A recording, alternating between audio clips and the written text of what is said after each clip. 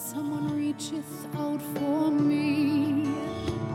Racing on a courser and clad in gleaming mail, I shall answer none but he who bringeth me the grail. I need a hero. I shall hold out for a hero till the end of the night. Could I but Hello, Leonora. Hi, Ashley. All right, so we're here for our second romance Yes. of the series so far, Yeah. but the furthest away from Camelot. I was going to say the weird elephant in the room when I was watching this movie, when we got to the end, I was like, there's nothing, there's no Camelot, no King Arthur, no table. Not in this. We forgot to No. talk about the table last time. did This time there isn't even a table. There's no table, there's no Camelot. And it's funny because the story that it's based on, there is a cameo appearance by King Arthur. That's what I thought. But he's not needed here. Sure. I didn't miss him, except Yeah. for the podcast. And so I was like, Yeah. gonna kind of ask you, like, Yeah, I mean, where's King Arthur? yeah, he just, we'll talk, because, they've done the thing that they do, and they take all of the fun, heightened, mythical stuff, and Yeah. they bring it all the way down to earth. Yeah. But then certain other things about this movie are not down to earth. Well, it's at very all. melodramatic, Yes. but it's very grounded in, like, reality. They're trying their best for it to be. Yeah. The plot really is. Yeah. But yeah, this one, we've got no Arthur, we've got no magic, we've just got some sexy people. Yes. Like, really improbably, like, it feels like the movie on purpose has tried to beautify them at the expense of everyone else. Yeah. And that said, we've got some handsome fellas up in here, besides our main boy. Oh my goodness. We've got Rufus Sewell, we've got Henry Henry Cavill! We need to talk about that. Yes, because here's what I was thinking the whole time. The whole time, and I think I know what it is, but say it.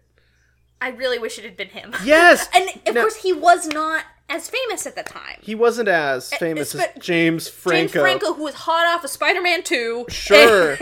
But here's the thing. If you go on Letterboxd, and of course most of those reviews are much more recent, because it wasn't a site that existed in 2006. Sure. Every review is either talking about how Henry Cavill is more attractive than James Franco, or talking about how Rufus Sewell is more attractive than James Franco, which is arguably more painful for the plot that the film is trying to tell. Yeah, I do prefer both of those gentlemen to our main man. And James is doing his best. He, given the time, like, there are things we know about him now that we didn't then. And so it's, people wouldn't have been seeing him in this kind of skeevy way that's kind of our instinct now. And he's younger, and he's got some big hair. He's got really poofy hair. And he has tears in his eyes all the time. Constantly. He's living welling up to his fucking name, huh? He's welling up perpetually. And he's got those pouty lips. It almost feels like some sort of medical condition. He's a crying boy.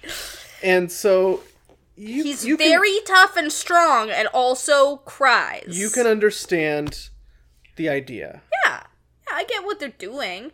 And frankly, it adds up for the character of Tristan. Yes. The sort of mythical idea of Tristan and his vibe.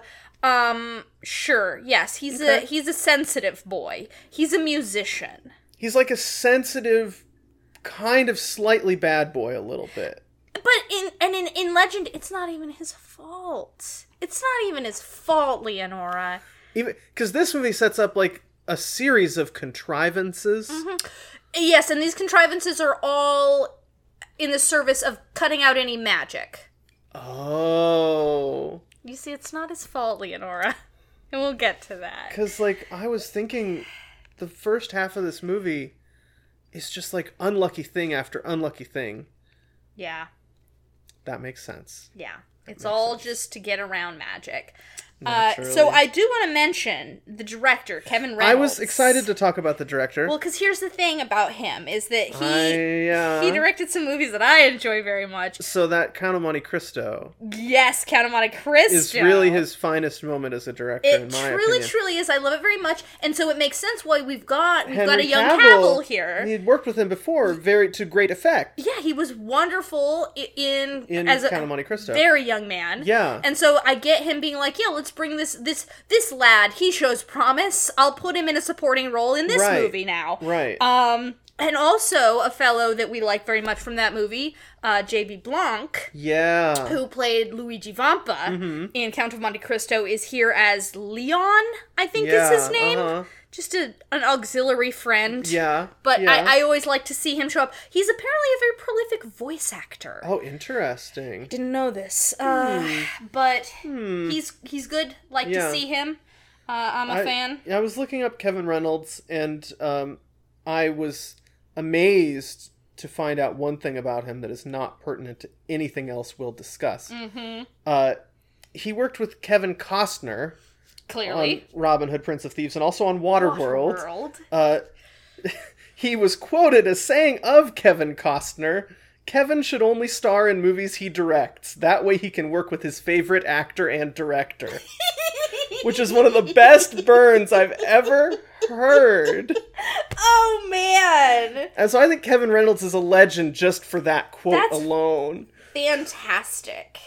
Yeah, I gotta say, this man's work is of a certain variety. And I think it probably works better for me in Count of Monte Cristo than it does in this film. That is certainly his highlight there. But, I was glad to know who he was because it kind of makes the vibe of the movie make more sense. Definitely. It makes more sense why James Franco is there because, he doesn't care about the accent or whatever. No, he doesn't give a single shit about that. As a young person, I was a big fan of Waterworld. I've still never seen it. Oh, wow. Well, that's something we're gonna have to do someday. I know. But this guy's filmography makes complete sense. It's synchronous. The only thing that really I think differentiates this movie, and it's not like it's something you wouldn't think Kevin Reynolds would do.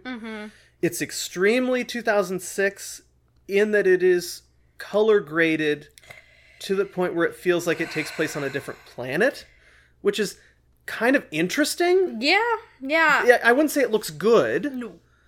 But it's at least doesn't look boring. Well, okay, so we gotta talk about the sort of cinematic climate that this movie exists in, because this was embedded in sort of a rash of these historical films that had that very particular brand of historicity of everyone wears brown and lives in the mud. It's kind of like, I think of Troy, Alexander, you've got fucking King Arthur, which we will eventually get around to. And this is directly after that. Directly. So we were getting these historical epics that are very self-serious and brown. And some of that I do think also comes from Lord of the Rings.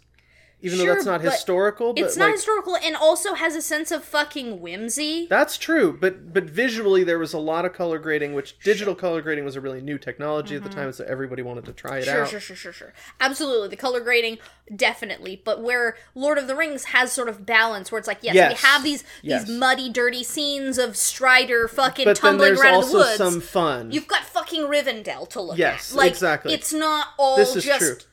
But that's thatched huts. That's too much for somebody ripping it off to do all at once. Even these castles look fucking dreary as hell. And I have to say the other really hilarious thing. Yeah. This movie has a number of scenes where we see an Indiana Jones style map shot. It's true. And then the map is labeled. Yes. And we see where we are in that shot of the map. Yes. And then it fades to the real place. Yes. And then another piece of text comes up telling us that that's where we are. And it's always the same thing that the map said. I think it's just... Right, we didn't... If we had nixed the, title over the location, that would have been better, because I get the value of, showing the map just so that we have orientation. Where, I really appreciated Ireland is over here. Cornwall is over here. Not everyone is going to know these things. No, we're Americans and we're bad at geography. And then you have things like it makes that scene with the real life map where they have all the borders and they pull the string out. Yeah. So, yes, having this sort of geographic orientation, maybe it's not, like, the most elegant way of doing it, but, like, it's doing something for us. Yes. But then to have the title, it's like, I know, I was looking.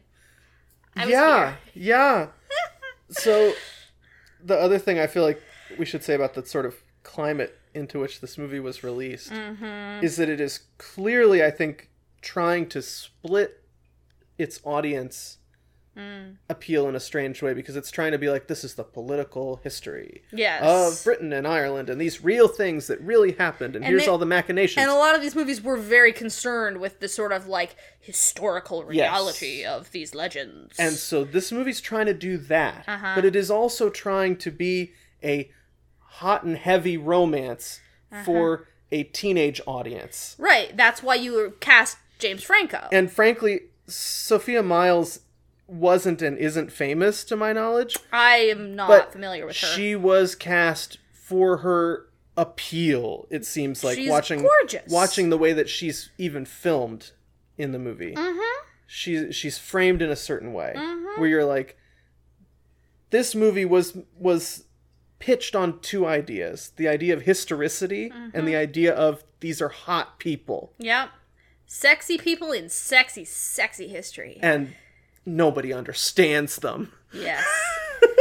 They're just, the world isn't ready for their love. They kind of feel like modern teens who are stuck in an unforgiving time. Yeah. It's kind of how the movie presents them. Yeah. Like they're kind of like, they kind of have a CW character feeling. It's true. The rest of the movie super doesn't. No. Just the two of them. Just the two of them. That they feel like they could be from like a soap opera. Like a teen soap opera. Yeah. Yeah. And that's kind of an interesting juxtaposition, because you don't see that many other movies trying to be both of those things. I mean, and I think it may have had something to do with why it didn't exactly resonate. No. Because it's confusing, because I was thinking that, like, if you were going to see this movie as somebody who would be going to see Twilight in 2 short years. And I think you can draw kind of a direct line to this movie. It's the same audience being appealed to. It's a proto attempt to appeal to that audience, Twilight being the attempt that really took off. But the same try is being made, down to crazy color grading for some reason. Though that might be a coincidence. I don't know, it was just a thing people were doing. Or it might just be like, it was a trend. It was a trend. They're trying to be trendy. Yeah. But I think that if you were going to see this movie because you thought that the people were hot, or that it would be trendy, or that it would be, like, romancy. All the politics would probably really bore you. There's a lot of politics. And if you were going to see it for the politics, the romance would probably feel pretty fake. Yeah. Now, lucky for me, I'm into both. Exactly! I was about to say, we are in, like, a narrow target audience for this movie. Unfortunately for me, it doesn't do either particularly well. That's the issue. That's why I was like, I have no problem with anything this movie is trying to do. Right. I find all of that very interesting. I want the good version of this movie. Because I was fascinated by it, but also so bored. It's so boring! And it's strange to watch a movie where you're like, every scene, you're like, this should be an interesting scene. I should care so much about what's happening. Every scene should be interesting, but functionally isn't. It's not, and then it's like, man, dude, like, you did so well in Count of Monte Cristo. Yes. What happened? I mean, what happened? Who can say, really? If that movie is anything, it's fucking compelling. It's really compelling, and I was thinking about it the whole time, because I think that this movie is trying to go for the same type of drama that movie succeeds at. It's just whiffed on. Maybe it's a casting thing. Honestly, I think it must be. I keep thinking. Yeah. I feel like Henry Cavill, if he had played Tristan, could have been more compelling. To bring that depth to the character that Franco just couldn't. And, like, let me say this. The main character in Count of Monte Cristo, if you set up the dominoes correctly, is really easy to root for. Yes! Just given the circumstance that he finds himself in. He doesn't need any extra help. And, like, unfortunately, Tristan, in this version of the story as the script lays it out, it still feels like they're both making poor choices. And that part of that is the way it's been adapted in order to cut out the fucking magic. The magic. Because it's a lot less sympathetic than someone who just literally cannot help themselves. Right, because there's like I know the very, very basics. There of is how a love potion. A love potion, and that's what I was There is a love potion involved. Love potion. And Tristan and Isolde literally can't do anything about it. Yeah, and in this it just seems like they are immature. Yeah. Frankly. And okay, yes, let's just start talking about it. Because there's so much of this fucking waffling back and forth where one of them is like, we have to do our duty. And the other's like, but don't you love me anymore? This is where it falls apart for me. And they just keep switching places. And I think, like, if we're comparing it to Count of Monte Cristo, which is the movie that this guy made that we really like. Yes. Like, that movie has, one main character who's really conflicted at times over what he's going to do next. Right, and that's the whole thing. That's the whole point.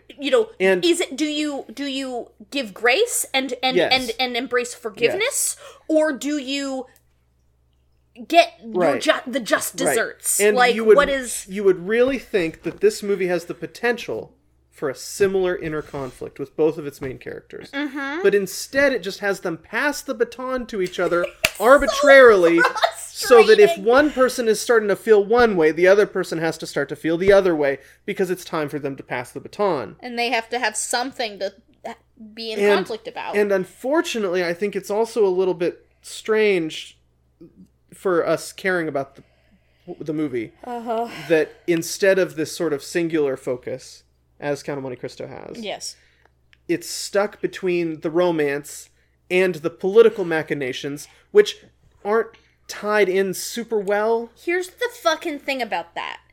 None of that is in the story of Tristan and Isolde. I suspected, because it always feels like a diversion and a distraction. It is 100% a contrivance of this movie, and I think it's 100% in service of this weird historicity thing that they're doing. I mean, where they have to set it in the fucking political, this goddamn made up, completely ahistorical idea of the Dark Ages. Right, and here's the thing, like, I think I would enjoy that more if it was its whole own movie that was about that. Sure. Then I would have found it passably entertaining. And you know what? That movie is coming out soon. It's called Medieval. I haven't even heard of this. There's a trailer out now. Yeah, there's a movie coming out called Medieval. And boy, it's just here's the Middle Ages on parade. Yeah. Lots of men with maces swinging it around and grimacing. This movie, like, it really feels like it's doing the political thing in such a vacuum, where it just assumes that we really want to see, like, faux medieval guys arguing with each other. About who's king. And some of it is so obvious as well. Oh my god! Fucking Mark Strong is just there to be, like, a sour guy. This is the swarthiest I think I've ever seen Mark Strong. Yeah. He's very hairy in this movie. He's very hairy. I'm used to a smooth Mark Strong. Yes!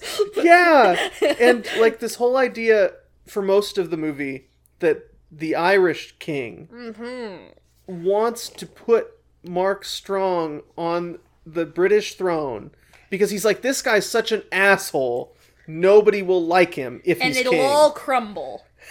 I loved it every scene with this fucking Irish king. There's like 5 of the same scene. And he's just like, yeah, who, by the way, is speaking with, as I can identify it, an extremely Scottish accent. Yeah, I was wondering about that as well. Sounds real Scottish to my ear. Yeah.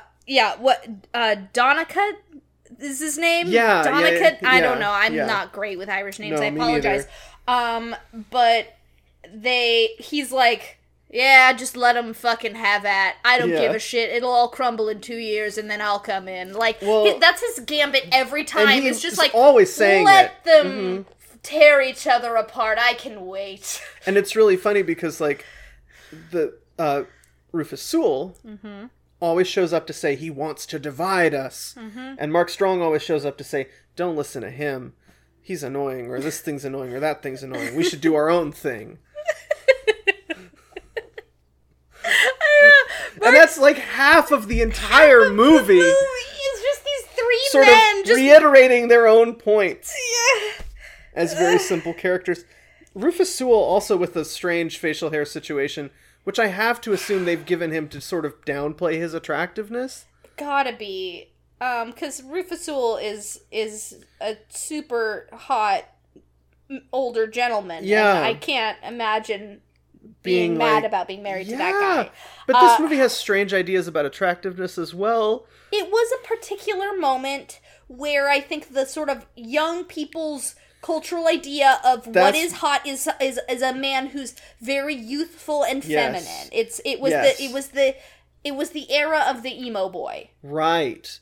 But I feel like in both directions it goes, because there's also that strange scene where Rufus Sewell is like, what if she's a hag? Yeah. And then poor fucking Brona Gallagher is like the butt of the joke. Yes! I couldn't believe that scene, because she gets out of the carriage and he's like, I don't know.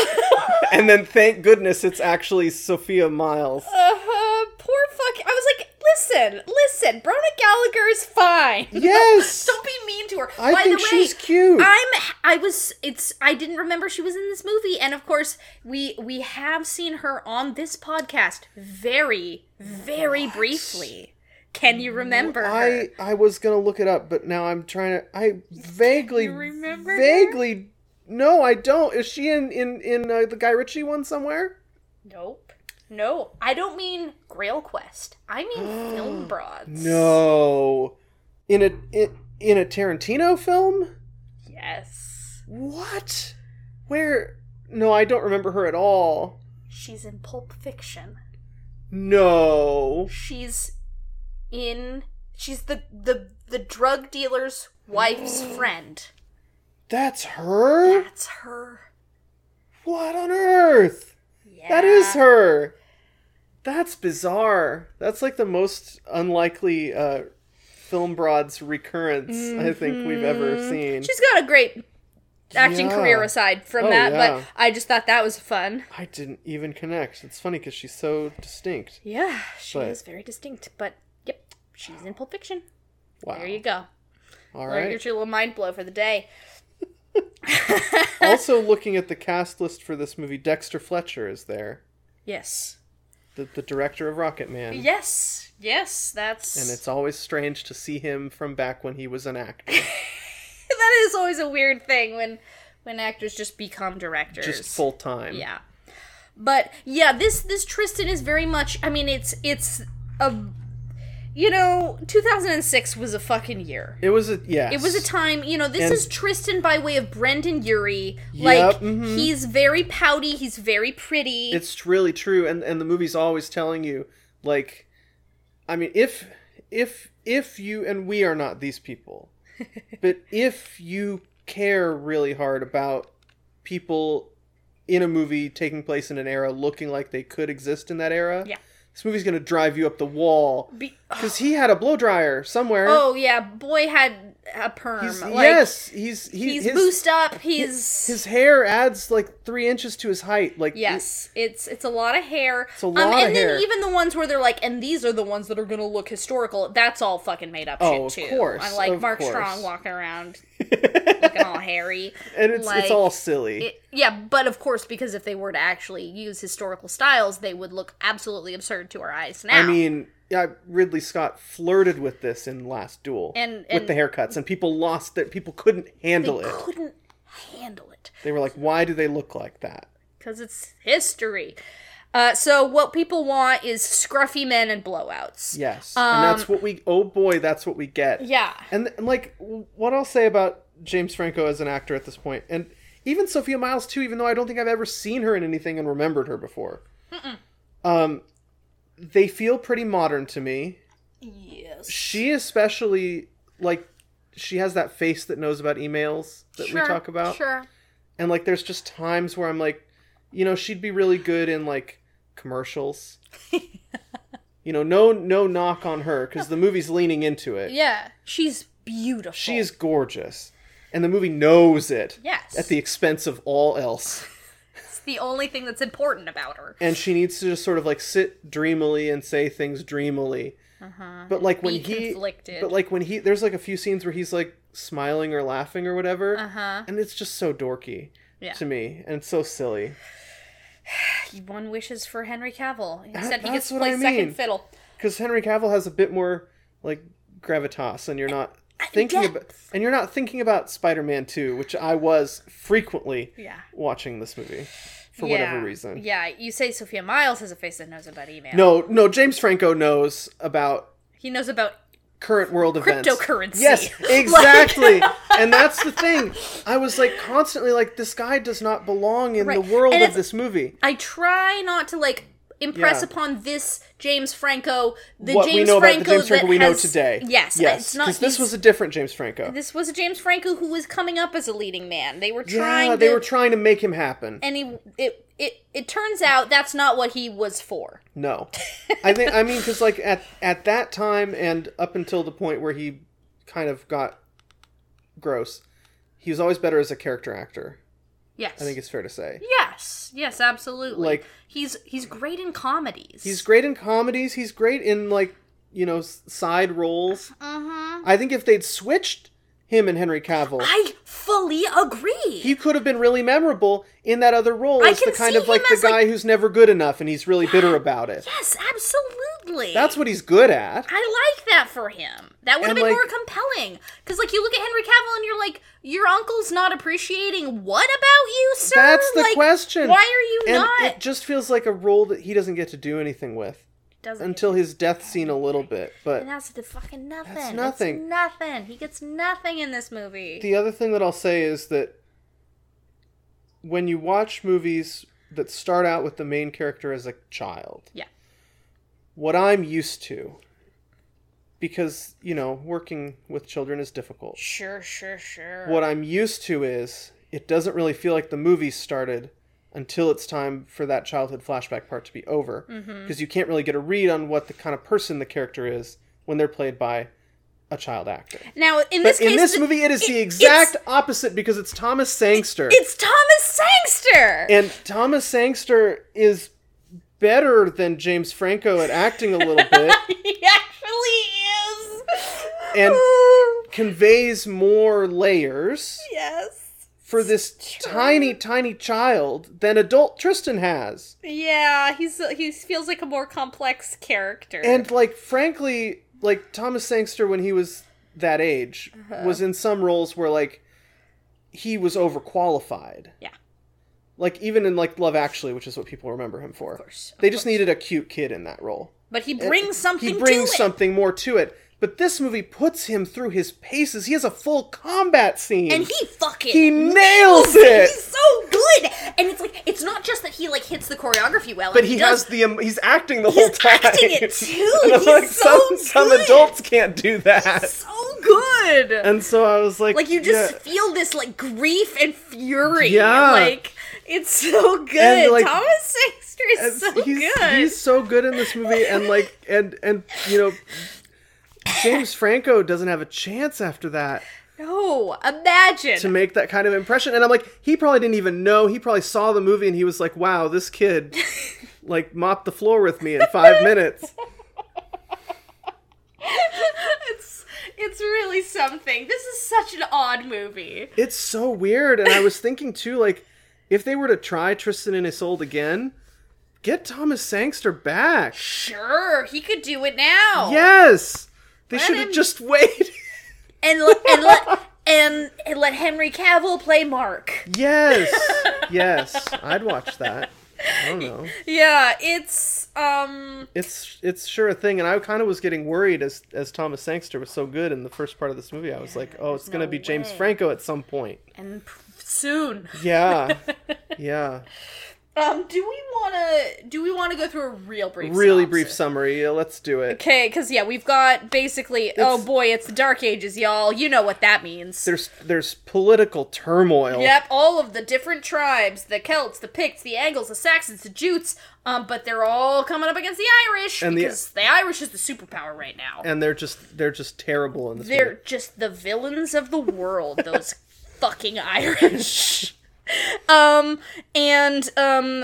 Donica, the Irish king attacks the castle right as they're negotiating to bring them all together under Mark of Cornwall, who's Rufus Sewell. And little Tristan's dad is one of these men coming together to unite under Mark. Both of Tristan's parents die kind of implausibly. Yes. during this attack. Yes, so many people die, including Mark's wife. Yep. And Mark rescues Tristan at the expense of his own his hand gets right just hand chopped off chopped right off brutally. Yes. This movie also, I was like, for like a PG-13 movie that was like, you know, marketed towards the youth. It's pretty this violent. movie goes for it. Yeah, his hand just and there's like blood splattering Yeah. all over the place, and I was like, kind of like, oh, okay. But after this terrible attack that has completely derailed this treaty, Yep. Mark takes Tristan home as an orphan to raise him as his own in Cornwall. And this is when we meet Mello, who is Mark's actual nephew. Yes. And he's kind of a little bit of a shit. Yeah. But then Tristan fucking puts him in his place. Yeah, beats him at sword fighting. And they become brothers. I guess so. We don't and, get much of that, but yeah. Yeah, they're brothers now. Yeah. And they grow up, and Tristan is now James Franco, and boy, is he just the best boy anyone ever saw. Everyone's so impressed with him, He's so impressive. He's handsome and good and righteous and a very good fighter and super smart, too. You almost think there's going to be one of those, like a medieval version of those, like, popular kid walks down the hallway in slow motion at school types of shots. Yes, absolutely. He's that boy. He's that boy. He's the most popular boy in school. He's tossing his hair, you know. Yes. Yeah. But he's also humble. Right? Right? He knows his worth, but he's not cocky about it. They decide they gotta do some shit about the Irish because they've been kidnapping people. And... Yeah, that's what they do. And so Tristan's like, I've got a plan for a super cool sneaky attack. And it's a pretty cool sneaky attack. Yeah. Meanwhile, we've learned something about Isolde. She is the Princess of Ireland. She is Donica's daughter. daughter. Died, and she's so sad. She's grown up now, too, and she's supposed to marry this awful, awful man named Morholt. Yeah, like, again, the movie is, like, really doing a weird thing where it's, like, because he's larger. He's very big. He's a big beef man. And that supposedly makes him, like, unbelievably unattractive, I guess. Yeah. Which, like, if you're not into that, sure. Yeah, and sure. and they try to make, in case you are, they try to make him really pervy and skeevy. He's quite unpleasant. Yeah, I believe that this actor was some sort of real-life strongman. Okay. I was kind of, like, feeling a little bit bad for him. In terms of how the movie sort of depicts his looks, and then they like make him all like saying lewd things to her and stuff. He's real gross. And I was like, so they're covering their ass here. Yeah, like, he's a yucky bad man. Yeah, who does yucky bad things. Yeah, he's an unpleasant person. Yeah. And also works for the King of Ireland, so that makes him de facto bad. And the king is just like the worst dad. He's so awful, and he's just like skulking around and like whispering, and he's just like spooky. He's a spooky king. He not to make the Lord of the Rings thing again, but you almost expect him to bite down on a cherry tomato in a creepy way. He does have that vibe. Like, he's just like rotten to the core, but in a very quiet way. And it's interesting to me too, he's again, just sinister. where we talk about this like faux attempt at historicity, because here's Isolde, who is having a very modern point of view, I think, on her circumstances, which is meant to make the younger audience relate to her. Yeah, certainly. And you're just like, so she feels kind of like she's time traveled here and she's stuck. I want adventure in the great wide somewhere. She's literally what she says. And because she's just like, oh yes, that place over there where everyone says it's just all bad all the time. I want to go there. I would like to go over to Britain. And she's kind of just like, well, yeah, I'll marry. I guess I have to marry this big, stinky man. I hate it, though. And you're kind of just like, how did this environment produce her? Yeah, I know. Where did she come from? And the answer is, it's a movie. But like, why is it trying to be grounded at all? Is my question. Yeah. So she's supposed to marry Morholt. But in the attack, Tristan kills Morholt. But of course, Morholt has his poison sword. So yes, we learn about Isolde that she's quite the herbalist. Sure. She's sort of an herbal healer. I thought that would come up more in the story. Yeah, it is a big part of the sort of the mythic Isolde. But yes, it is in service of Morholt has a fancy poison on his sword, and Tristan is mortally wounded by this poison. In the attack, they stop the Irish, but at the expense of Tristan. Tristan's life. Everyone's really sad. It's so sad. Everybody's fucking sad, and no one more than Mark. Yeah. To the point where Mello almost feels jealous. Yeah. of Mark's grief. He's bitter. Which is a little bit misplaced, I think, because adoptive son versus nephew. Right, he's still you know why Mark's real sad? Because Tristan died. He would be very sad if you died, but you didn't die, so he's not as worried about you right now. Right, it's a bit silly. There are times when I feel like Mello's envy is justified, but in this case it feels misplaced. Yeah, he died. That's your brother, dude. But here's the thing. James Franco could have played that up in a way that was entertaining. Yeah. I don't know. Yeah. I don't know. Yeah, they're just switched them. These boys are mishandled. Yes. So anyway, they have a big Viking funeral. Yeah, I don't know about the veracity of that style of flaming arrows. And all that stuff. For the Picts, I believe, are the people of Cornwall. But I don't know. They put him in a boat. Yeah. And they shoot the arrows, and he goes out to sea. Luckily. The fire just smolders out. I was thinking that's really fortunate. Yeah. And Tristan's boat washes up in Ireland, and he's not yet dead. He's only nearly dead. He's mostly dead. He's still partly alive. And so we get our Miracle Max in the form of Isolde, who finds him on the beach. She's I don't know, I guess running away from home? I'm not sure what she's doing in this scene. She seems to imply to her maid, Branya, that she is gonna RUNNOFT. Yeah.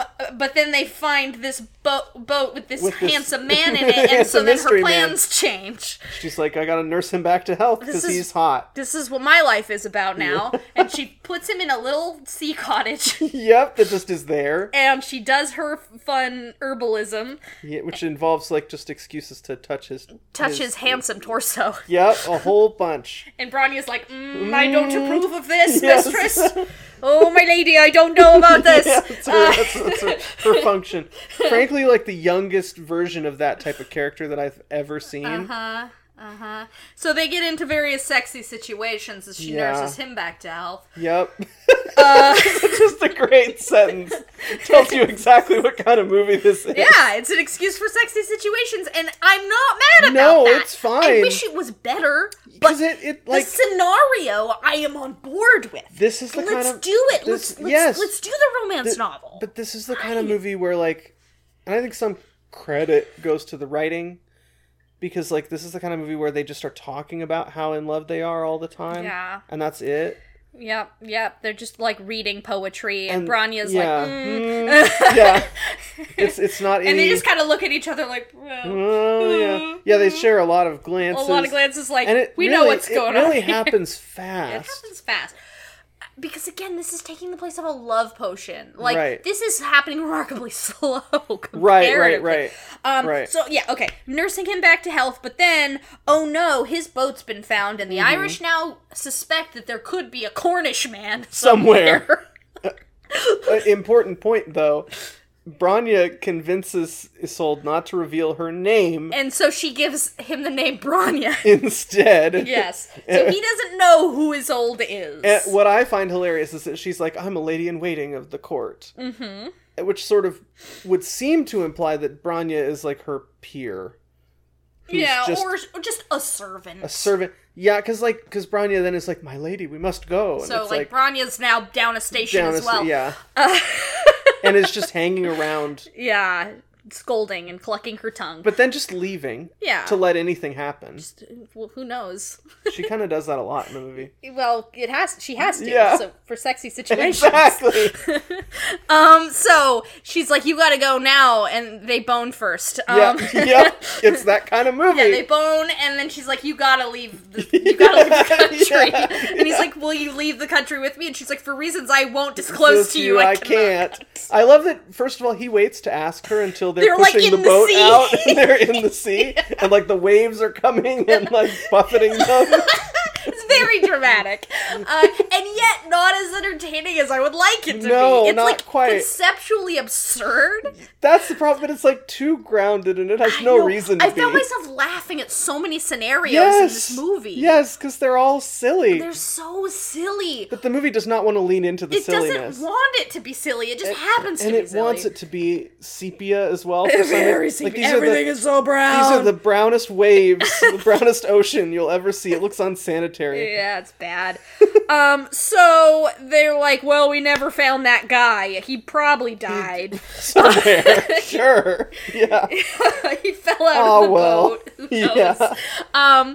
So Donica's like, well, I've got a new plan to fuck with the British. Yep. I'm gonna, because it turns out Morholt died.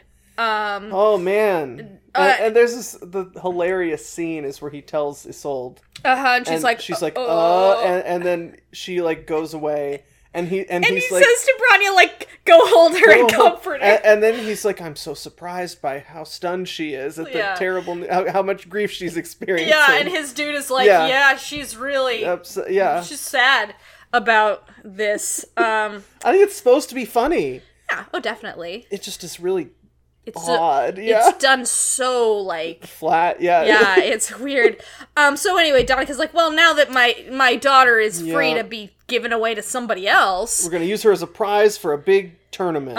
Tristan has returned to Cornwall, but he's dreadfully depressed. Yeah. Everyone's like, you're back from the dead, and he's like, yeah, but now I cry all the time. Yeah. And they're like, who knows what happened to him? That's the other funny scene is they're like, who knows what he's been through. Yeah, he got to live in a beach house and have sex with a princess. Exactly. So he's very sad. Mm-hmm. But then he's like, he hears about this and he's like, oh, that's an excuse to go to Ireland. Back to Ireland. Yeah, and find this girl again. Find Branya. Yeah. So he's like, yo, Mark, you need a wife. I'm gonna go win this princess for you. Bring back a wife for you. Yeah, this is gonna be great. This is exactly what you need, Mark. Yeah. And Mark's like, are you sure? He's like, abso-fucking-lutely. You know I can do this shit. I'm gonna go and win that princess for you, dude. Don't even worry about it. And Mark's like, well, I guess if you insist, I'm pretty lonely. Right. So, I felt nothing but bad for Mark consistently for this entire movie. I know. And in First Night we had a love triangle. Yeah. Where we were supposed to feel for everybody. And you do. And it was pretty successful about that. I felt like this movie almost tipped the balance too far. Where I was mad at the title characters because of how bad I felt for Mark. I know, he's a good guy. And he just done nothing wrong. He's done nothing wrong. He's only ever been good to everyone. He's a good man and a good king and a good dad. And a good husband. And he's just... There's so many painful scenes where you're like, he's trying so hard, and he's trying he so hard, and he doesn't know what's wrong. Yeah, no one has ever been cucked as hard as King Mark. I did read that apparently some people do call him the cuckold king. Oh yeah, he's cucked the hardest of any man in history. His adoptive son gets with his wife. Yeah, that's pretty weird. It's super fucking weird. So. Tristan, he's ready. Yeah, all the guys go off to fight, and of course we've got Wictred, who's Mark Strong. Mark Strong, who's like, I would just like to make a point of the fact that I'm fighting for myself. I didn't send a champion, so just mark that down. And just a hilarious series of scenes. Where the entire tournament is rigged. Because they just want Wictred to win. Yeah. And so, literally the only person in the tournament that is not in Donica's pocket, apparently, is Tristan. Literally everyone else is letting Wictred win. I had so many questions about this. And it's just not explained. Nope. And it seems like a big surprise to Donica that Tristan is there. Yeah. And is causing problems. No idea how this all came to be. Of course, Wictred and Tristan end up fighting. Yes. Because it comes down to those two. Because everyone let Wictred win. And Tristan's just been winning. Yeah, because he's just the best fighting boy. Yeah. He's the strongest and best fighter. Then they have to have a big dramatic fight. And it's very big and very dramatic, and Tristan wins. Yep. And Isolde is watching this whole time, and she's got a veil. She's got a veil on, and so Tristan doesn't know that it's her. Mm-hmm. But she's fucking stoked. She's like because ready. She's like she doesn't know that Tristan's fighting for someone else. Why she doesn't know this, I'm not sure. I was really confused about that. But she doesn't know this. She's not paying attention because she doesn't want to be here. No. And then she sees Tristan, and that's the only thing that she's paying attention to. She's like, well, if I marry him, it's all fine. Great. This solves every problem that I've ever had. I did wonder, why doesn't she know what's really going on? But she's just not paying attention because she doesn't want to be there. Yeah. And so she's like, oh boy! And they're like, you've misunderstood. Yeah. And Tristan's like, oh shit! And they're both like, oh shit! Yeah, and Branya's like, moment. let's go! Yep. The real Branya. Yep. So they take her back on a boat. Yeah. And she's like, I gotta talk to Tristan. And I thought this was so suspicious. Yeah. Especially since, like, somebody walks in on them later and they're both just crying. They're both crying. I think it's actually Henry Cavill. I believe it is. Pops in on them and they're just crying. And I was like, that's weird. That's weird. Yeah, he's just like, well, I'm not going to ask any questions. I don't want to know what's going on here. Yeah. Not interested.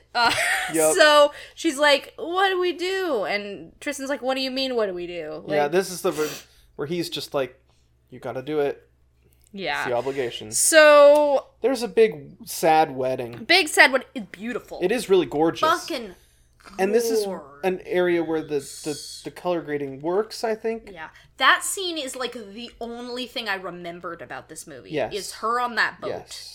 Yeah. Fucking, that's the image of the movie. Yeah. Is Isolde on this fucking They really, boat. really tried hard for She's that like scene. a fucking fairy princess. Yeah. It's amazing. And they do a good job of being like, this wedding is really beautiful, but for her it's really sad. Apparently the Cornish do everything on boats. I guess Funerals, so. weddings, it's all on everything. Boats. It's all boats, all the time for the Cornish. All the time. Yep.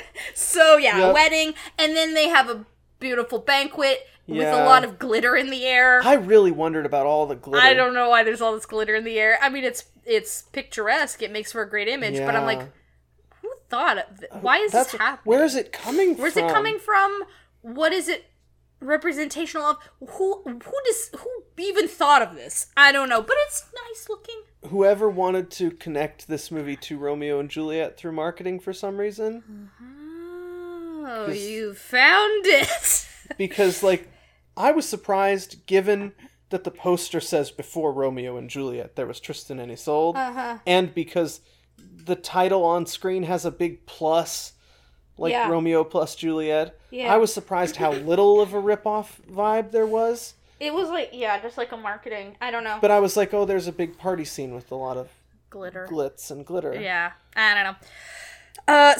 Tristan's like, no, we have to do this because it's like a whole treaty and stuff, and I believe this situation. Right. And so Mark is a great fucking husband, and he tries really hard. Respectful. And he's like, well, now's the time when we have the sex because we're married now, and it's the Middle Ages, and this is. And he's like, but I know this is difficult for you, and I'm going to be very gentle and all that I feel stuff. so bad when he's like, and maybe someday you won't be so disgusted by me and he thinks and it's my hand. Of his hand. And it's like, oh, Mark, no, you're extremely handsome. Yeah. No, I did feel really bad for him. But it's like, like that is the only thing that's like uncomfortable, and it's just like, well, it's the fucking Middle Ages, and this is what has to be done. And he's as sweet about it as he can possibly be. Because as far as the Middle Ages is concerned, if they don't have sex, they're not married. They're not married, exactly. And they have to be married because it's part of the whole fucking treaty. Exactly. So, what's he gonna do? He's very nice about the whole thing. Yeah, and he's like, I'm sorry that I'm so gross to you. Yeah. I'll be as nice as I can. Yeah. And it's like, oh no, And Mark. Tristan just sits outside and he's extremely upset. Yeah, he mopes and mopes. And then Tristan's like, I'm moving out. He moves moves in with Leon. And it's just sad times. And of course, Tristan was the first one to be like, we have to do this. This is our duty. And she's like, but okay. now he's sulking so hard. And she's like, yo, dude, it's like super conspicuous she's how like, much everyone's you're noticing. And he's like, well, you don't look beat up about it. And she's like, what do you fucking want from me? She's like, I'm doing what you told me to do. She's like, fine. It's very let's frustrating, go meet actually. up and have secret sex. So, yeah. This begins the sort of, like... The affair. And the sort of, like, sludgy, dull middle of the movie, which goes on for a really long time. But Wictred starts suspecting them because he's Wictred. And he's conspiring with Donica to, like, use this. And Donica's like, great, I love using my daughter. And of course Wictred is like, you have to give me Mark's throne. Like, he thinks he's asking for something really big. And Donica's just like, sure. Yeah. Yep, I give him 2 years. But then Mark is like, Tristan, I need to confide in you. I think that Tristan's sleeping with someone behind my back. Or that Isolde is, it gets really brutal for everyone concerned here, because Tristan has to be like, she's loyal to you. Don't even worry about it, dude. She loves you. You're great, and don't even stress about it. And it's like, oh, this hurts. And so then Tristan's like, I can't fucking do this anymore. And he burns down their special secret Roman ruin. Ridiculous. And is like, we're done doing this shit because I am betraying my father figure. But then, of course, it's her turn to be like, but you can't. I'll die without you. Yeah. And then Mark and Isolde are crowned King and Queen of England. Sure. Is this when the secret passage thing happens, or is that later? It's a little later. Yeah. It's so hard to remember the order in which things occur in this movie. No, I don't fucking know. It doesn't matter. At some point, we hear that they're getting in and out of the castle to meet each other through the secret Roman passageway. Secret tunnel that fucking Henry Cavill found. Yeah, that's that already happened sometime in the sort of sneaking around phase. Which, again, is a sort of really long, slow part of the movie. Yeah. It's a lot. Yeah. It's before that. So, yes, she had been able to sort of sneak around with this... With the secret tunnel. And they do Wictred is like, we gotta ride out because it's the full moon and it's what we do, right, guys? Even though it's the coronation. Because they're trying to entrap Tristan and Isolde. And they find them by a lake. They're just kind of hanging out with each other, but it's like, why are you hanging out here by a lake in the dark? I just think it's funny that, like, they're frankly being less intimate with each other than they were in that scene on the boat when... Yes, but the suspicion has been raised. Context is key. Yes. It's just kind of a dull scene, frankly. It's nothing. But they're like, oh, fuck, it's all out now. And Wictred makes a big show of, like, I can't... I'm disgusted by this situation. This is what happens. Yeah. I won't serve this king. If he can't even rule his woman. Yeah, exactly. It's terrible. So, yeah, and Donica's like, oh, you're treating my daughter like a whore passing her around. And, terrible. Because he's a bad man. Yeah. And so all of the other guys are like, yeah, this is actually some bullshit. I don't know. Yeah. And so Wictred is able to sort of manipulate them, especially fucking Mello. Yeah, who's like, I'll find my own heroes now. Yeah, and Wictred's like, I think Mello should be king. And Mello's like, I like that plan. So, and of course Wictred is like, I'll be his second. Yeah. Yep, until you put a sword through him. It's very obvious. So they're locked up, Tristan and Isolde, and I love this scene when fucking Mark comes into Tristan and he's like, hey Tristan, I'm just here to apologize, because clearly I just wasn't a good enough dad to you. Yeah. Everything I gave you just clearly wasn't enough. So, like, I'm just really sorry that I let you down, and you felt like you had to do some shit to get back at me for being such a bad father! He's like the most passive-aggressive, and it's cracking me up. Yep. I love this. It's a lot. And he's like, what are you going to say for yourself? Tristan's like, nothing. He doesn't say anything, He's like, well, fine then. Yeah. And he goes to talk to Isolde, and Bronya's like, please don't Yeah. hurt her. Yeah. And so Isolde explains to Mark, like, listen, this all happened, like, before Yeah. you ever met me. She explained something in 2 sentences that I didn't think anybody could explain. Yeah, she did a 'Cause it's very so- good job. It's so contrived. But it makes perfect sense, and he's like, well, he's shit. Like, oh, shit, I can't be mad. Like, yeah, I guess, like, this fucking sucks, but, like, I guess I get it now. Because he's just the best He's guy. a good man.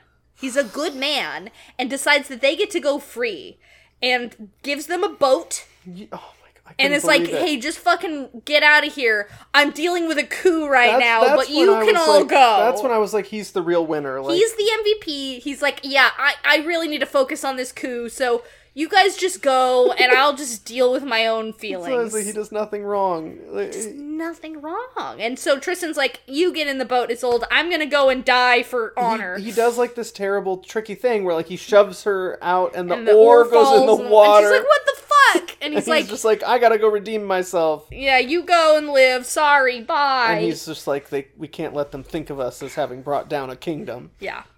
All right. All right. So, yeah. Wichtred's like, it's so mellow. How do you think they were getting in and out of the castle? And he's like, secret tunnel! He's not the brightest. And Wichtred's like, oh, show me where it's at. And I like how they have to put in this funny little scene because, like, we really think at this, like, we don't know enough about Mello to know, like, what he's planning. Yeah. So they have this funny little scene where Wichtred's like, what are you gonna say to him when you see him? And Mello's just like, I'll give him some strong words. Yeah, because he doesn't think he's doing, like, a coup. He's just like, you're fired from being king. Exactly.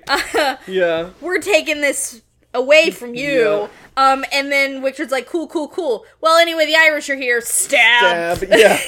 Yep. And he's been betrayed because he's an idiot. Yeah. And meanwhile, Tristan sneaks in the same way and finds fucking Mello dying. And he's like, what the fuck happened? And Mello's like, you're... And he's like, no, it's cool. I'm helping. And Mello's like, well, I fucked up. So just fix this, please. And he's like... I super will. He's like, build my boat. Build my boat! Because the Cornish love boats. Everything happens on a boat.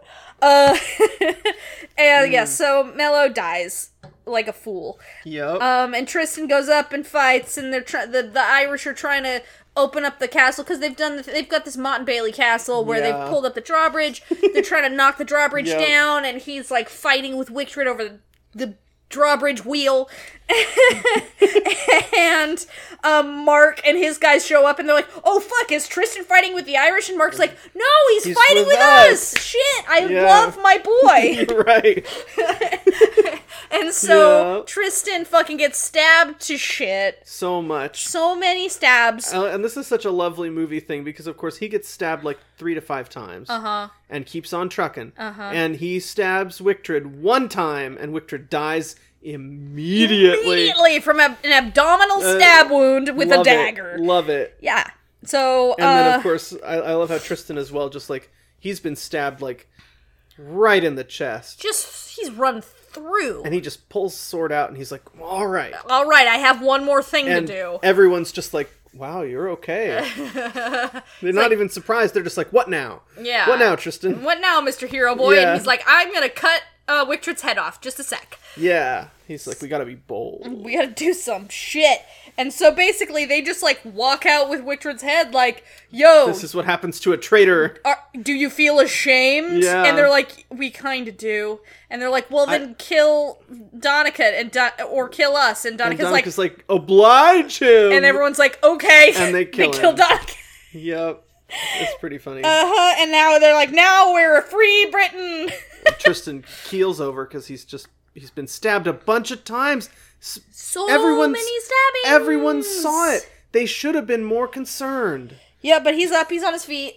Till now, and so he's like, take me to the river. He's bleeding everywhere. Yeah. Meanwhile, Isolde and Bronya have managed to get ashore. Yeah. And someone's like, yo, you gotta come. He's like super dying. Well, there's like a trail of blood. Yeah. One of the fucking men, like, finds Isolde wandering around. And it's like, yo, you like, should... in the middle of the battle, which I also know. seems not very safe. I'm not sure how she got there. Yeah. But yeah, they're like, yo, he's dying. Come on. Yep. And so he fucking is dying by the river, and Mark's like, I'm gonna dip out and go fight now. I've got stuff to do. He's like, I'll I'm give sorry, you your I gotta privacy. go. Yeah. And it's really funny to, like, apologize to your dying son and being like, I'm sorry I can't hang out for your death. I'm kind of busy. That's you probably want a moment with my wife. Yeah. Exactly. So Yep. he leaves them alone, and then fucking Tristan has a big death scene, and then apparently... There's a lot of... Then we get 2 huge paragraphs. Yes. Tristan plants 2 willows by his grave. Or Isolde plants them. Yes. 'Cause Tristan is dead. My brain. Yes, Isolde plants 2 willows at Tristan's grave. And then disappears, never to be seen again. I was like, are we supposed to imply that she's, like, committed suicide? Is she... She disappeared. She disappeared. I was like, I mean, what? she had been considering, like, going into a convent That's before, so true, you could yeah, imagine yeah. she did Or that. she went and saw the world or some shit like that. Yeah. Anyway, so fucking then Mark unites Britain. Yeah. King Arthur style. It is said. And Yes. I'm like, No, all right. I don't think so. And that's the fucking movie. That's the whole movie. The credits are in papyrus font. Yeah, well, it's like a weird, sort of a slightly modified papyrus font, but we're seeing it throughout, like, the whole movie. Yeah. And it's very silly. So, this fucking film. I want to hop back real quick to Tristan's first death. Yes. Because at the same time that Tristan dies, Simon also dies. Sure. Who the fuck is Simon and why do we care? I don't know. I don't know about that. I don't know who this guy was or what he was to anybody. No. Who's Simon? A casualty of some deleted scenes, I would assume. Must be. Because he's, like, I guess he was part of their little friend group? I think one of those other kids. One of those boys? Who got trounced by Tristan in that sword fight? I don't know, but... Who's to say? Who's Simon? I don't know. I don't know. I don't know, but it's a pretty fucking wild movie. But also kind of a dull one. Yeah. At the same time. Yeah. So this story has been written down a lot of times. All I know is that it's old. It's old. It's been around since, I don't know, I mean, like, the version that I think this is mostly drawing from is from the 1200s. Okay. But, you know, Tristan and Isolde appear in the Lays of Marie de France. Mm-hmm. It's in the Morte d'Arthur. Tristan's there. He goes on the Grail quest. And He's then the best whole thing friends with happens Lancelot. with Isolde after that? That late? I think the Grail quest happens after. Well, but then if does he die? No, I guess I guess that stuff happens after the Grail quest. It would have to if it kills him. Yeah, it's all a silly mess. I figured as much. Mostly Tristan's job in Morte d'Arthur is to be Lancelot's friend. Sure. They're sort of set up as... It's sort of concurrent, because they're set up as sort of like counterparts, because they're both knights who tragically love their queens. I wondered about that. But the version that this is probably drawing from is actually the, oh gosh, what was it called? It's Romance of Tristan by, Beroul, a French source. And yes, it is a love potion story. Sure. Because in this one, basically, also, I don't know why they're calling him Tristan of Aragon. I wondered about that too. I don't know where they've made this up entirely. In Beroul, he's from, Lyonesse. Leoness again. Yeah. They were always mentioning Leoness in First Night. Yeah, he's the Prince of Leoness, nephew to the King Mark of Cornwall.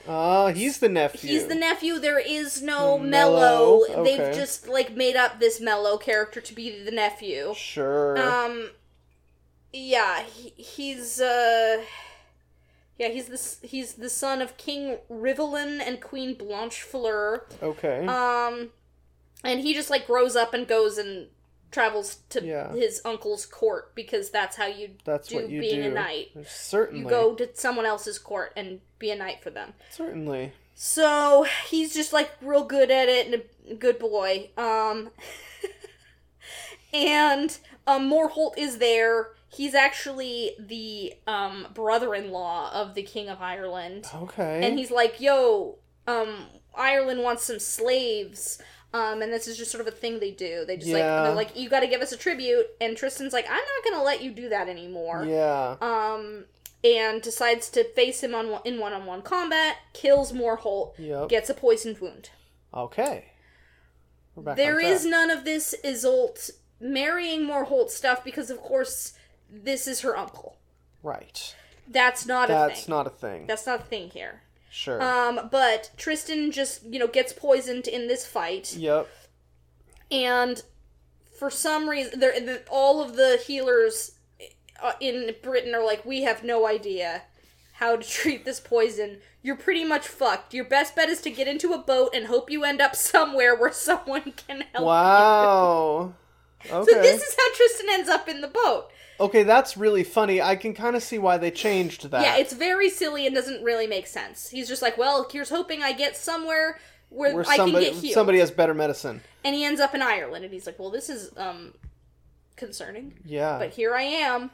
And they find him, and God, takes him to Ireland or whatever. Yeah. And he's found, and he sort of under a false pretenses, he gives him a fake name and doesn't tell him he's, who he is, because that would be dangerous. Yeah.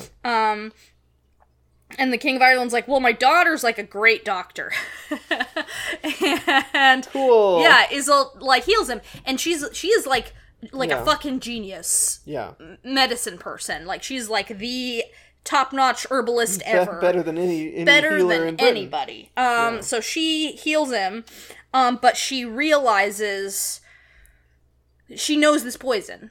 Yeah. Oh. This is her uncle's poison, and then she knows what's going on, but she's like, whatever. I don't want to deal with this. And sure. Tristan goes back to Cornwall. All right. They just meet here. They don't fall in love. They just meet each other. Sure. Tristan goes back to Cornwall, and meanwhile, King Mark's barons are like, you need a wife. They don't like Tristan very much. Okay. They know that he's the heir, and they don't want that. Yeah. They don't like him. Mm-hmm. Okay. And so they're like, you gotta get married, Mark. Mm-hmm. And he's like, I don't like any of these girls that you've brought. And he finds a golden hair dropped by a bird. And he's like, I'll marry the girl whose hair this is. And they're like, that's insane. That is insane. And Tristan's like, I'll find her. Oh my god. So what does he do? Take the hair and compare it? Yeah, well, he's like, Ireland seems likely. And he's like, oh shit, that girl that I met. It's her hair. He just figures it out. He's just like, that hair looks familiar. Yeah, basically. Okay. Apparently there's the only place with blonde people is Ireland. Ireland, alright. So he shows up like, I don't know what I'm gonna do, but I'll figure it out. And he fights a dragon. There's a dragon, and he just ends up fighting it, and they're like, wow, thank you for dealing with our dragon problem. And he gets terribly wounded, trying to take the dragon parts. I don't know. Sure, okay.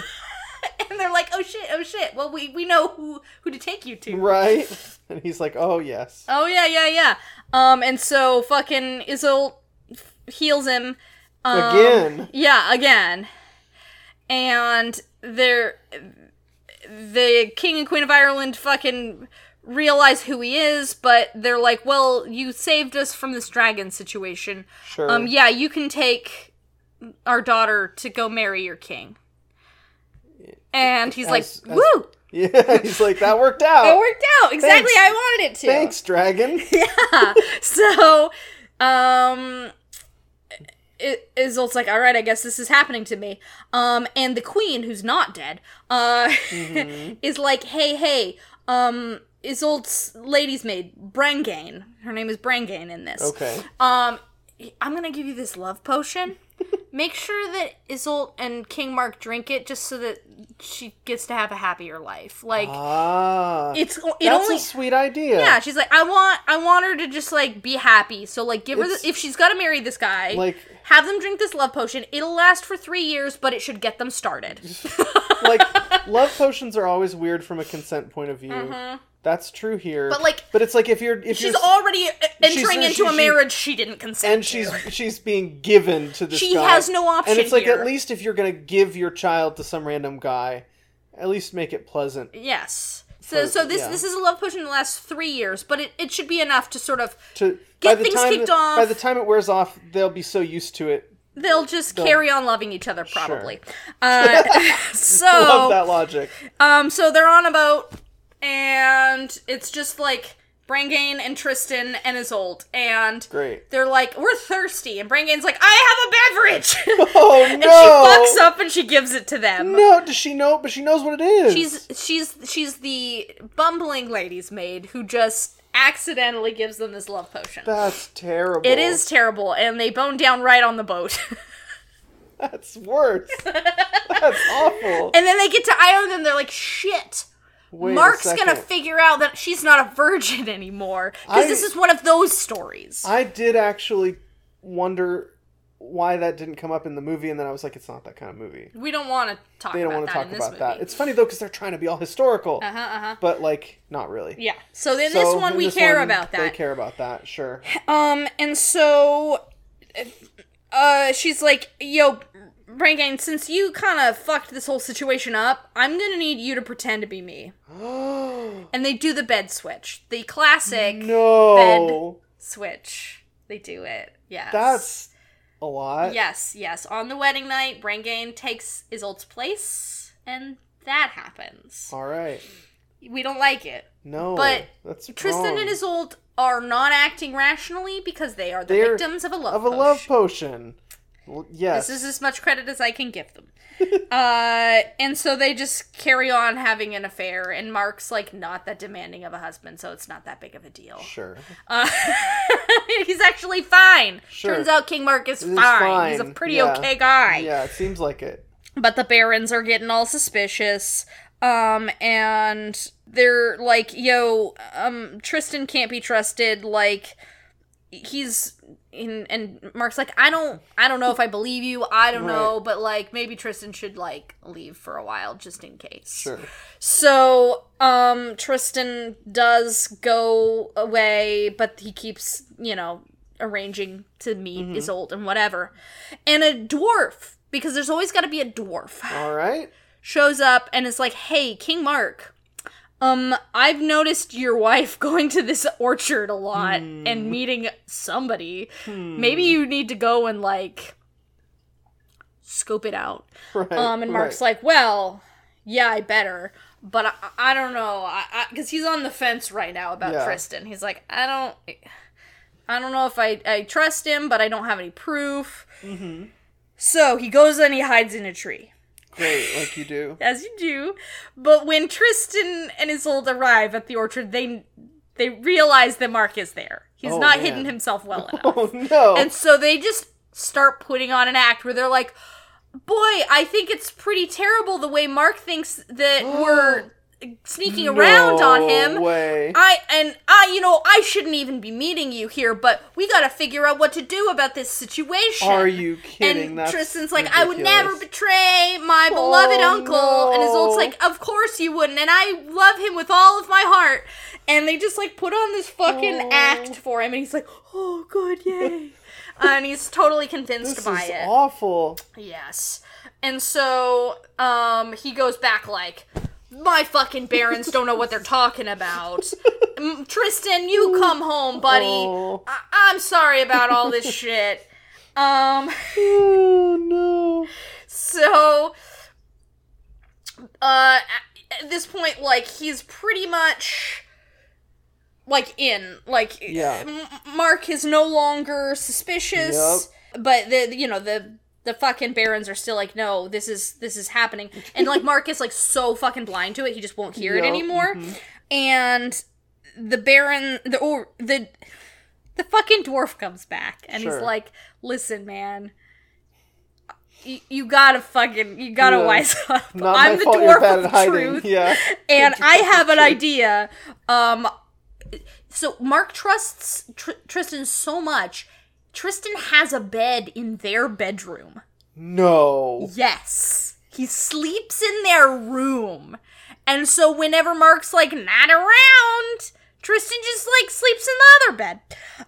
And so... That's so intense. Isn't that a lot? So, the dwarf's like, listen, I've got a plan. We can catch them. We can catch them in the act. And he sprinkles flour on the floor.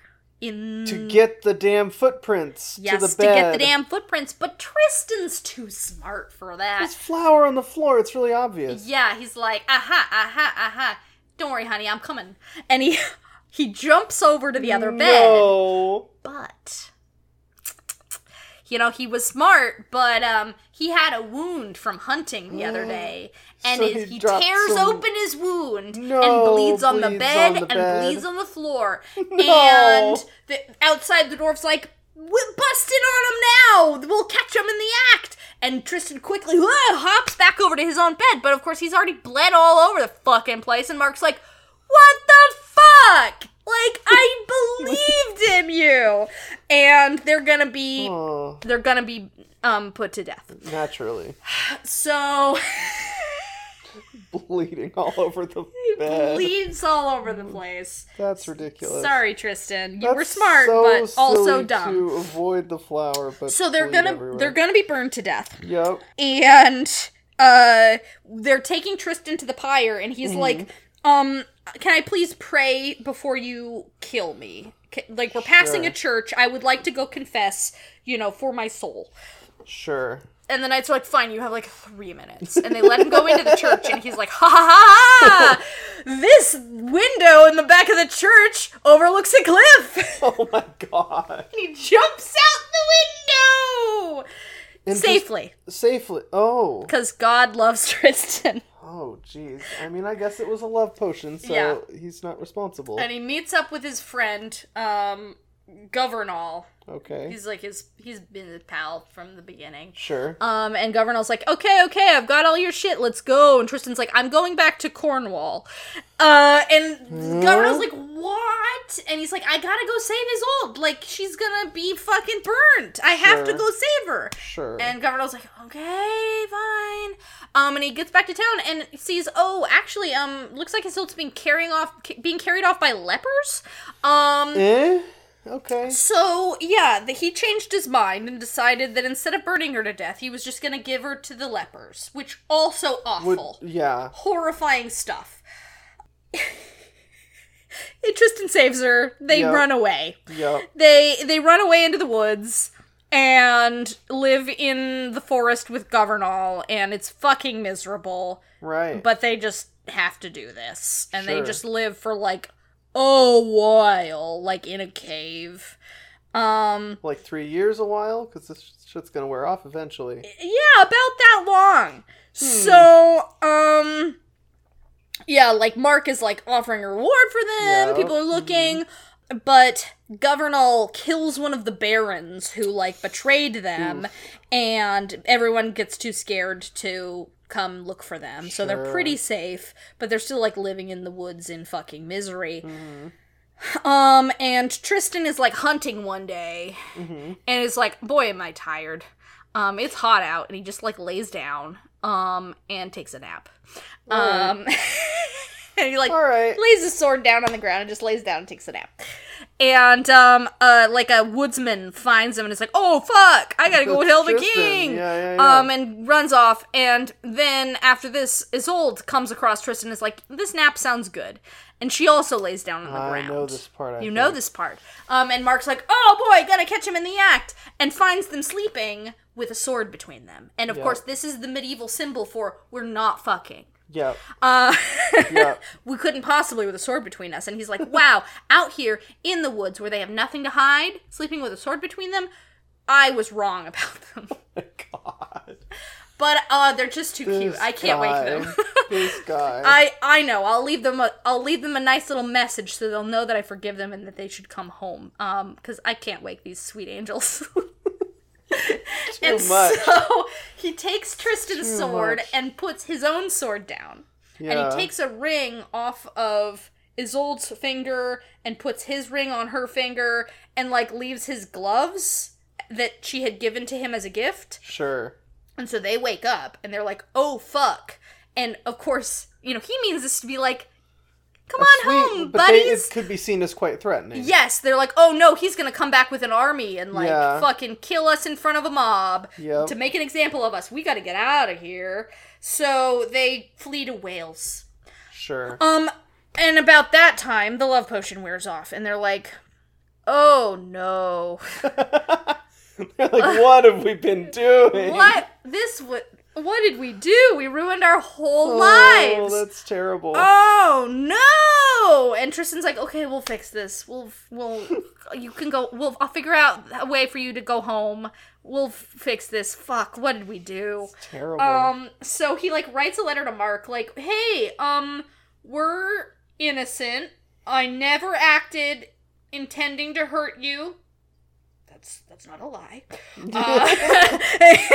And basically they just, like, craft a letter like, take us back. We'll take Isolde back and Tristan go into exile. And the barons are like, yeah, that's probably okay. You can take your wife back. And Mark's like, okay, barons, I just do whatever you say. And so Isolde just goes home to Mark. And Tristan, like, hides out. He's just like, I fucked my whole fucking life up, and I need to think about things. And she gives him a ring on their parting to say, I'm gonna be pretty wary of things from now on, because this is a fucked situation. Right. So if you need to contact me, include this ring, and I'll know it's really you. Mm-hmm. Isolde goes home, but the barons just will not let up with this whole, like, your wife was cheating on you thing. And Mark's like, well, did she cheat on me or not? I mean, Isolde's like, I know. We need to appeal to a higher court, because these guys will not fucking shut up. So let's call in King Arthur. And I will swear in front of King Arthur and 100 of his knights that I was true to you. Okay. How's she gonna pull this one off? So she sends for Tristan, and is like, yo, I need your help with something. I've got a plan. And so Arthur, like, comes to Cornwall and is like, sure, I'll fucking sit in judgment of this petty bullshit. I've got nothing better to do. Right. And the place where they're holding this court is very muddy. You see. And there is, you beggar man, you there. Carry me across this mud on your back, says Queen Isolde. And he's like, yes, milady, you've never seen me before. I'm just some random beggar. And so she hops on his back, and he carries her piggyback style over the mud. And so, of course, this is actually Tristan. Right. And so she goes into this court and she says, I swear that no man has been between my legs except my husband, Mark, who I love very much. And this random And also that random guy that you saw. Are you kidding? And they're like, good enough for me. Because she didn't lie. And this is all to avoid lying. Yeah. Even though nobody would have known if she just... Well, see, there's this whole... I believe, as I recall in this version, she has to undergo some kind of trial by... I believe she has to undergo a trial by fire, which basically says, if you're in the right, God won't let this burn you. Okay. If you're lying, she's like, if I'm lying right now, then this red hot iron will burn me. So it actually doesn't burn her because she wasn't lying? She wasn't lying. Oh my god. And Arthur's like, alright, well, open and shut. And if anybody fucking tries to just besmirch her honor at this point, you got Arthur to reckon with. Okay. You know. That's so silly. So, basically, no one can accuse Isolde of anything anymore. And Tristan can come back to Cornwall, because it's like, well, nothing happened, I guess. And I guess they fucking decide to have sex some more anyway. Wait, after all that? Well, yeah, they're idiots. Before you could blame the love potion, that's all over now. Yeah, it is all over now. And some spies fucking see them, and Tristan kills some guys and runs away to Brittany. I'm gonna get through the rest of it real fast, because most of it... This is a lot longer than I thought. So Tristan goes to Brittany, hangs out with the king there, and the king's like, hey, I've got a different Isolde you can marry, and he's like, alright. Yeah, there's just another lady, Isolde of the White Hands. And he's like, good enough? Good enough. I'm never gonna see my Isolde again, so I'll settle for a different Isolde. Oh my. But he just fucking can't get over the Isolde number one, and his wife is really resentful of that. And meanwhile, the king is like, yo, Tristan, you have a reputation. I think you know how to sneak around on wives. I would like your help conducting an affair, please. What? What? And Tristan helps him fuck a lady. What on earth? But then one day they get caught, and the guy gets killed, and Tristan gets wounded. Just for helping out with the situation. Sure. And he's like, oh, I am so mortally wounded. I know that Isolde number one is the only person on Earth who can heal me. Oh, because she's the big doctor. She's the big doctor. Oh, I see. And so he sends a messenger to go get her. And she's like, oh boy, yeah, better go. And he's like, hey, messenger, let's do the sail thing where you put up the white sails if she's with you, and the black sails if she's not. And he can't get out of bed, and he's like, wife, tell me if my ex-girlfriend is here. And she's like, your same name. Yeah, terrible. And she's like, sees white sails. No, black sails, hun. Sorry. Whoa. And he's like, I am so aggrieved, and dies. Are you kidding? And then Isolde also dies immediately. Because she's upset. Yes, because I guess they just love each other, anyway. Yeah, she just finds Tristan's dead body and dies embracing him. And then their bodies are taken back to Cornwall, and Mark's like, well, I'll bury them honorably. At least it's all over. Yes. I'm sure he's thinking. And then trees, intertwining branches, yada yada. I know that part as well. And that's now the story. Here's the thing. No one would expect that whole thing to be a movie. No. You couldn't. You couldn't. This movie had enough troubles making them likable. Yeah. I think that, this is tough. But at least they have the excuse of the love potion for most of it. Yeah. At first. For a long time. And then by then they're just kind of used to it probably. And they're just like, we can't the sex help was it. good. Yeah. Yeah. There's a lot of stuff.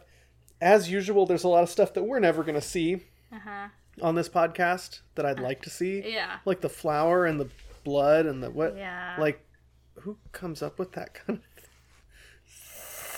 I mean, I guess we probably literally don't know. No, I don't know. But like, no shade on these people who made this 2006 film for changing some things. Yeah.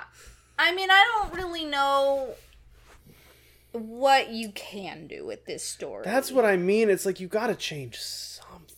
But yeah, so they add in all of this preamble of them falling in love by the sea to, like, excuse it. I guess. Because they can't have a love potion, I suppose. They can't have a love potion. It does really make for a contrivance, doesn't it? You know what? I skipped over this whole fucking shady-ass bit. Yeah. Because Isolde became, like, suspicious that Braingain was going to betray her. Okay. And so she hired some murderers to murder her. Braingain. No. So she couldn't give away the game because she's the only person who could. She just nothing good happens to her, huh? Poor Braingain, right? Yeah. So, That's rough. So these murderers show up and they're like, "Hey, we're gonna murder you on behalf of the queen." What did you do though to make her so mad? What on earth? Because this is just weird. We're not usually sent to murder like young women, so like we just like to know. And she's like, "All I did was give her a clean white tunic when hers was soiled." And they're like, "That's cryptic." Sounds like a thing we don't want to get involved with. Are you We're gonna kidding? take you back to the queen. Whoa. And Isolde's like, you didn't murder her? And they're like, she said some cryptic shit. We don't know what's going on, but we are not super into this situation. And she's like, great, because it was a test. Are you kidding? Yeah. Oh my god. So, like, the only way to make a faithful Tristan and Isolde movie is to make a dark comedy. They're fucking monsters. Yeah, so she's like, I'm not gonna have you killed, actually. Thank you for not, you could have just said what I did and you didn't. So. Oh my god. We're cool. That's next level. Isn't that fucked up? Nonsense. Yeah.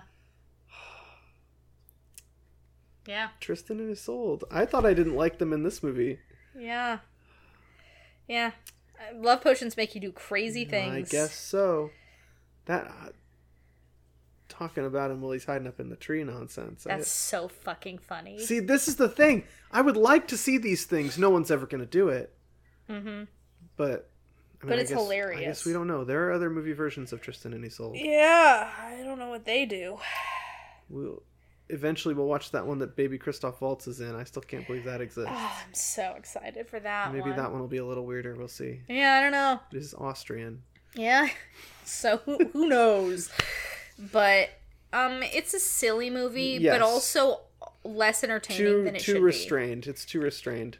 Yeah, because, like, I felt myself, like, missing First Night. Yes! Which at least was, like, wacky. Yeah. You know, it really went places. And, like, it didn't feel like it needed magic or anything. Like, it felt like maybe that would have been cluttered for the movie. Right, but, you know, whereas with this one, you can feel the gaps.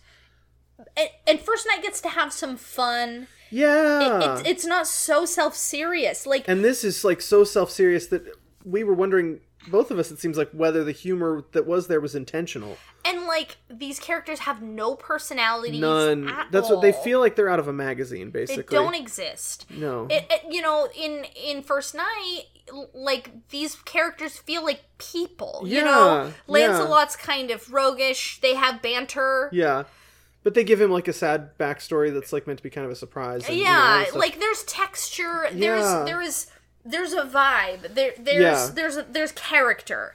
Tristan is just not anything. No, again, he feels like he's from a commercial. Like, he tosses his hair and he cries a lot. He's just got wet eyes. Wet eyes all the time. Wet eyes. And everyone's like, "Why is Tristan so sad? Why is his eyes so wet all the time?" They're like, "This isn't like him," and I'm like, "It absolutely is. It is. What was he ever like before?" Exactly. But we don't know. We don't know. We never got to know tell him. us. And she's just like, you know, she wants things.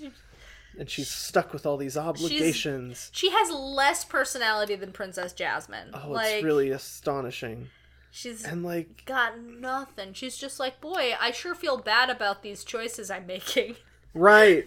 And, like, half of her is like, you know, I ain't gonna listen to no man. And then another part is like, well, I gotta do this because Dad said so. Mm-hmm. You know, and it's like that's yeah, how hard are you fighting? I don't know. We never find out. Yeah, she doesn't do anything at all. No. She takes a man off of the beach. That's the only agency she ever displays in this movie, is to take a man out of a boat and give him medicine. Yeah, I was frustrated with this movie. It is a frustrating movie. It's not unpleasant to watch. it's the kind of movie where you just feel like you put it on television and fall asleep halfway through. Yes, it is a very fall asleeping kind of movie. Yeah. And it just, I want it to be more. It could be more. It could be more. You look at things like that wedding scene and you're like, there was talent here. We know there was talent here. You know what this man can do as a director.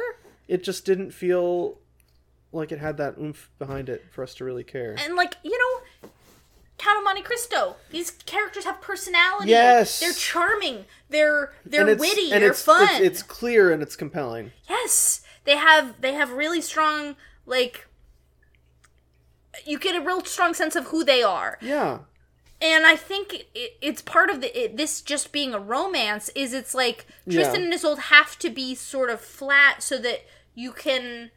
It's that sort of You're like... sort of supposed to project yourself onto them or project your feelings onto them. Yes. And it's Tristan sort of like... can't be any particular way because all the teenage girls in the audience have to imagine him hot. in whatever way they want to. And they have to imagine themselves in the place of Isolde, so she can't be any particular way. It's trying so hard to be appealing that it is inherent. It has no appeal. It's generic. Yeah, exactly. Yeah, it's just... It gives nothing. And like most... It's giving nothing. It's giving nothing. It's incredibly generic. The only thing that isn't generic about it is the weird way it looks. Which was generic for the time. It was. All of these movies looked like that. It only feels weird now because we're not used to it anymore. The costumes are fucking absurd. I do like every dress Isolde wears. Yeah, they're cute. Which is a change from First Night. I hate every dress Guinevere wears. Yeah, it's true. It's true. The costumes in First Night were a little rough. The costumes in this are fucking preposterous, but at least Isolde looks good. Looks good, yeah.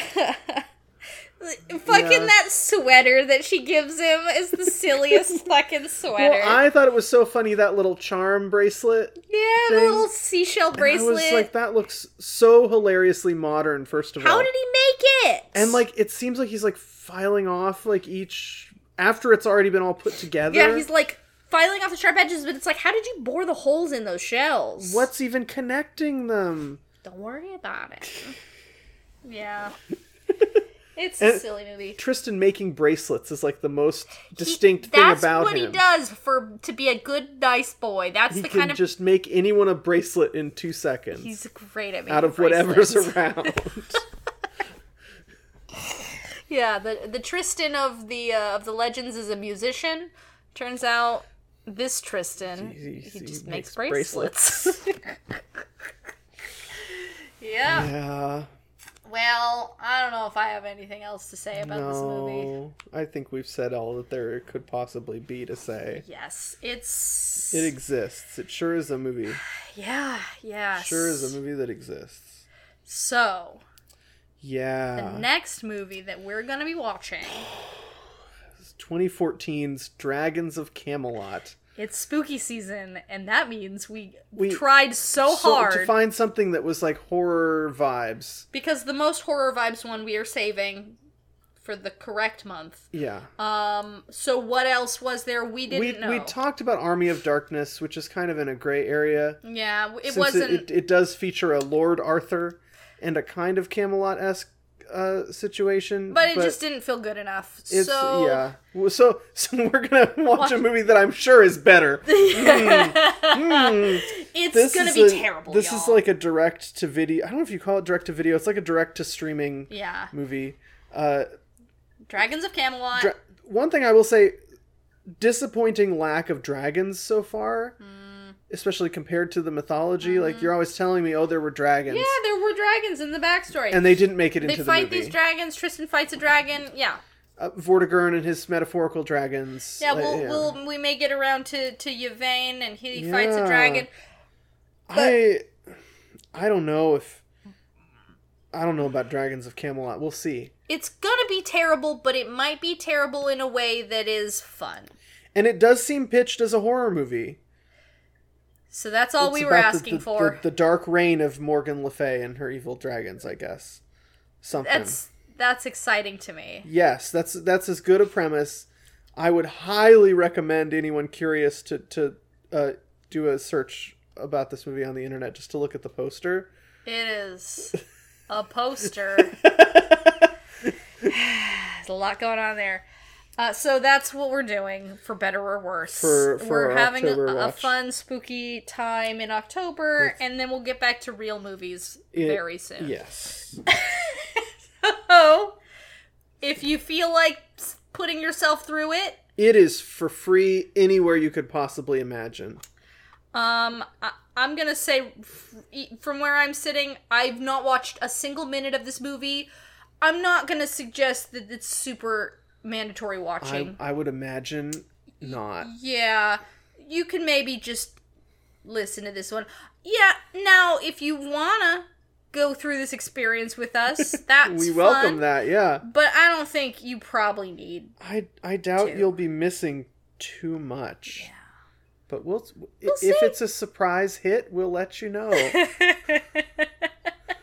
Based on the IMDb reviews, I'm not holding my doubtful. It's doubtful, but we committed. We're doing We're it. not just watching good movies on this podcast. In fact, we're watching very few of those. It does seem to be shaking out that way. I'm not surprised. Yeah. This is the project. This is what makes it a quest. Yes. If it was pleasant all the time, it wouldn't be a quest. It wouldn't be a quest. So, until then, we love you. Stay safe. Bye-bye. I pray he be hailed, winged of heel, and newly returned from the fight. Thank you for listening to this Film Broads production. Subscribe and review wherever you listen to podcasts, and talk to us on Twitter at FilmBroadsPod. Our theme music is Holding Out for a Hero by Hildegard von Blingen and Whitney Avalon.